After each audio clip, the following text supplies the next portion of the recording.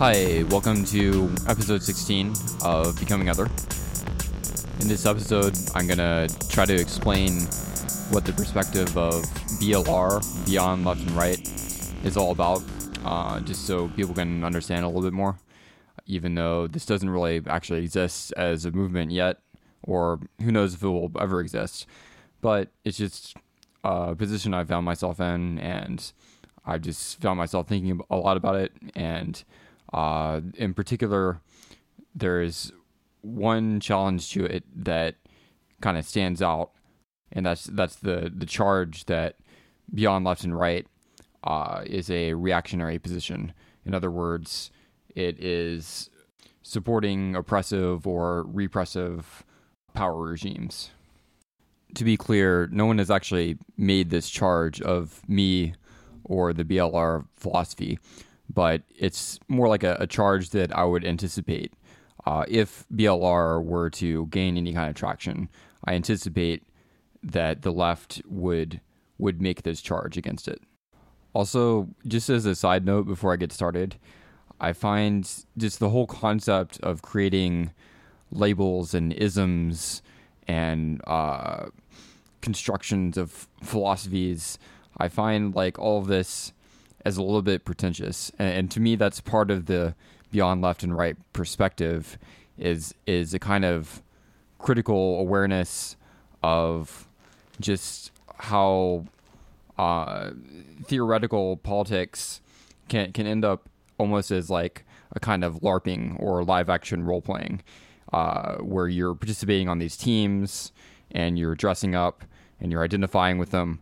And in my perspective, BLR is kind of against that, and to even identify with BLR, in a sense, from my perspective, would be a problematic kind of position to take. Moreover, in my view, BLR encompasses a vast array of coordinates of possible political positions that are outside the left-right spectrum. So what I would represent as Beyond Left and Right in no way would represent the full spectrum of possibilities that are outside of it. So all I can do is represent my own perspective, and that just is what it is, and I can't make any claim to claim the entire space of all possible coordinates that are outside left and right, which would be ridiculous.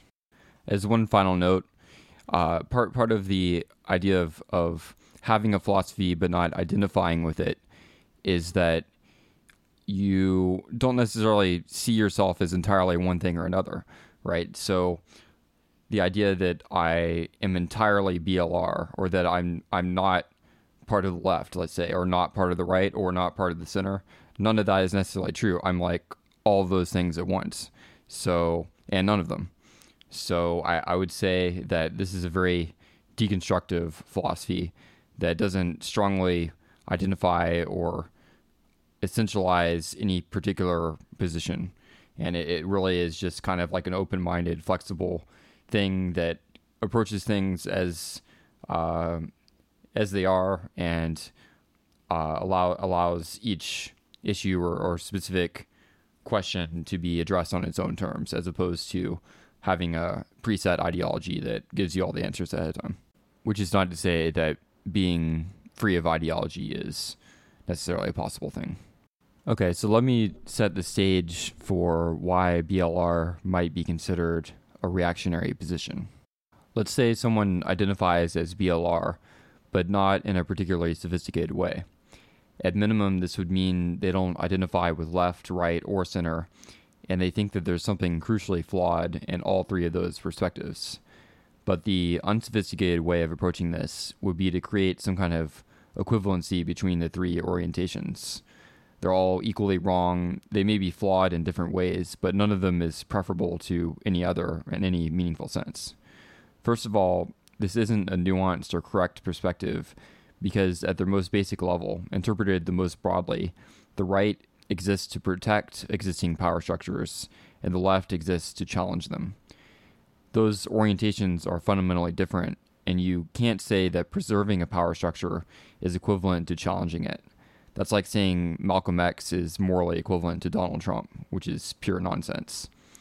On some level, politics is a war, and like a war, you're either fighting for side A, side B, or you try to remain neutral. That roughly lines up with the left, right, and center. Therefore, you can claim to be BLR, and you end up at best aligned with the center because you're neutral. And this leaves BLR open to the criticism of being reactionary, and this is why.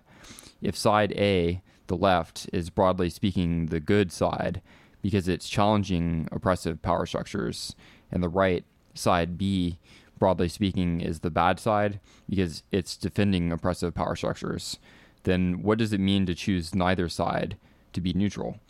At worst, it means you're failing to contribute to the effort of defeating the bad side, the right, and you are effectively covering for them by creating a false equivalency of both sides being equally bad. Imagine Donald Trump saying about Charlottesville that there was wrongdoing on, quote, all sides, even though it was an alt-right guy that murdered a leftist protester by running her over. The right benefits from this because they enjoy the perception of being not as bad as they really are. Therefore, the unsophisticated BLR position ends up functionally serving the interests of the right, almost like a obscurantism that kind of confuses the matter like a fog of war, while they build up their reactionary forces. Therefore, the leftists can accuse BLR of being reactionary and, in a sense, in league with the enemy. What is necessary, rather, is that we should all be leftists, learn how to be better leftists so that we can be on the good side and defeat the bad side / overthrow the oppressive power structures. The BLR person would be forced to make a choice then, either join us or join the enemy, or just stay out altogether, just go away. However, my contention is that there exists a sophisticated BLR position that avoids this dilemma. This version of BLR can even be considered progressive, which is an interesting concept, being a progressive non-leftist. I don't think I've heard of that from anyone before. The way that it does this is by subtly challenging the assumptions of the previous analysis. Mainly, the assumption that politics is war, a pure antagonism, one class versus another class, oppressors versus oppressed.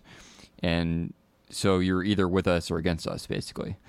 This is definitely an influential strain of thought, partially stemming from Marxism, and it's definitely more sophisticated than the opposite liberal alternative that politics is just all about setting aside our differences, working together, and I guess singing Kumbaya or something. At the same time, though, the antagonism hypothesis makes things seem more simple than they actually are. The power structures do exist, and they can be, and often are, oppressive. But it's not as simple as just making them go away, like defeating an enemy in warfare. Because power is a inescapable aspect of the organization of human life, and we create these structures in order to solve definite problems, like how to govern, how to create and distribute resources, how do we deal out justice and enforce rules and laws. These complex structures evolve over time, often determined by who obtains the monopoly of force and violence, and therefore the right, quote unquote, to govern a particular piece of land. And it's not a simple matter to just create one of these power structures. Therefore, although these structures are highly imperfect, because we can't just snap our fingers and fix all the problems with them, we actually benefit from their existence and have some interest in their continued existence.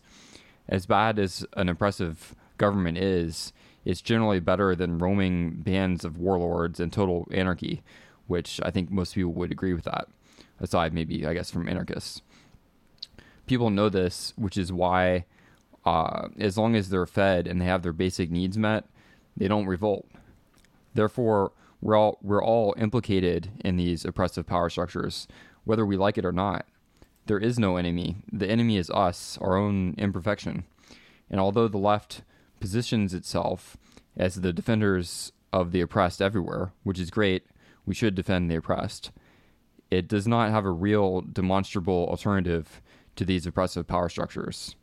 In fact, when they do gain power, they create oppressive power structures of their own, like Stalinism and Maoism, which is not to say these leftist regimes are always bad in all aspects. Certainly they had some advantages, as well as some disadvantages, such as killing millions of people. In that respect, they aren't fundamentally different from Western capitalist regimes, which are also a mixed bag. They have some advantages, and they've also killed a lot of people. But it's also far from obvious that the leftist alternatives that we've seen so far are universally preferable for actual working people.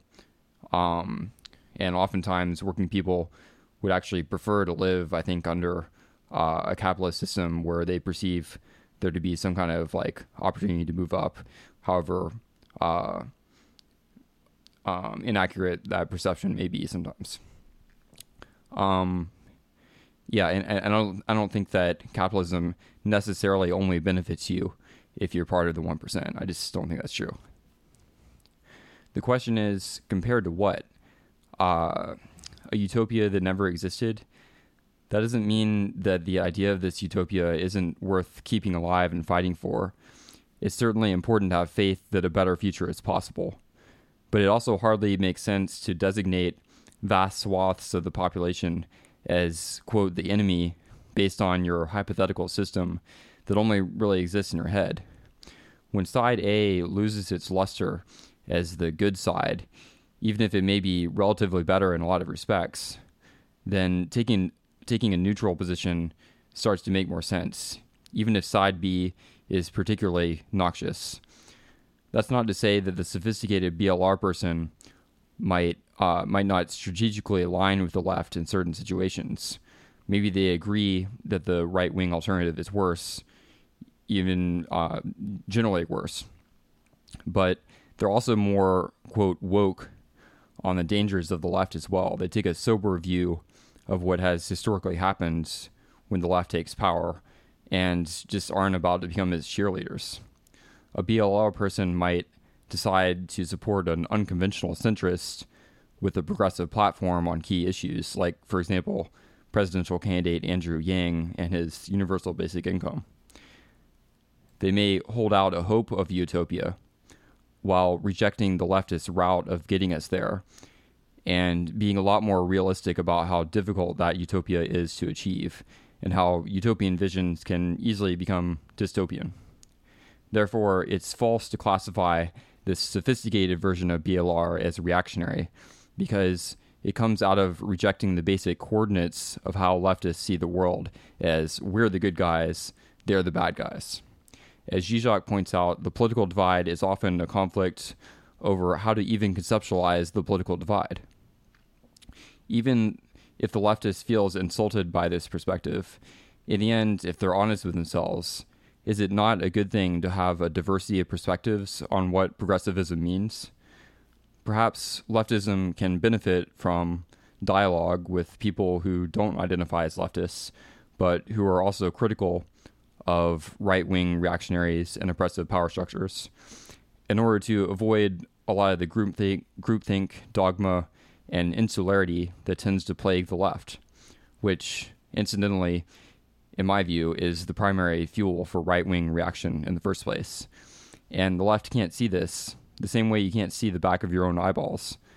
BLR, in my view, is the key to defeating reactionary forces, not an enabler of them.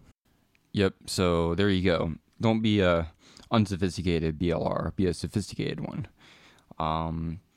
Yeah, and I think that just means paying attention, reading as much philosophy as you can, like including leftist philosophy, but also maybe stepping outside of that and not only reading what is designated as critical theory, but maybe just philosophy more generally.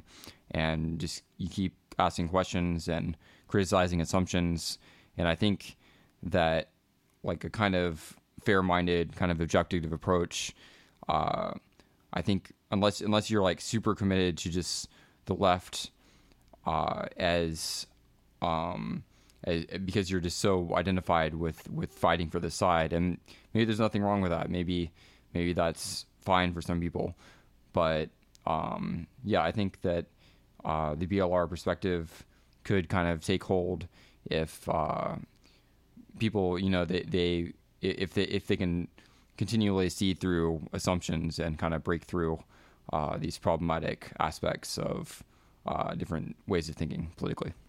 So if you haven't noticed, my episodes have become a little bit more irregular compared to last year when I was releasing them. But I guess that's just kind of a different philosophy I'm taking right now of just recording episodes just whenever I feel inspired, not because I feel like I have to. I mean, this isn't really my job or anything.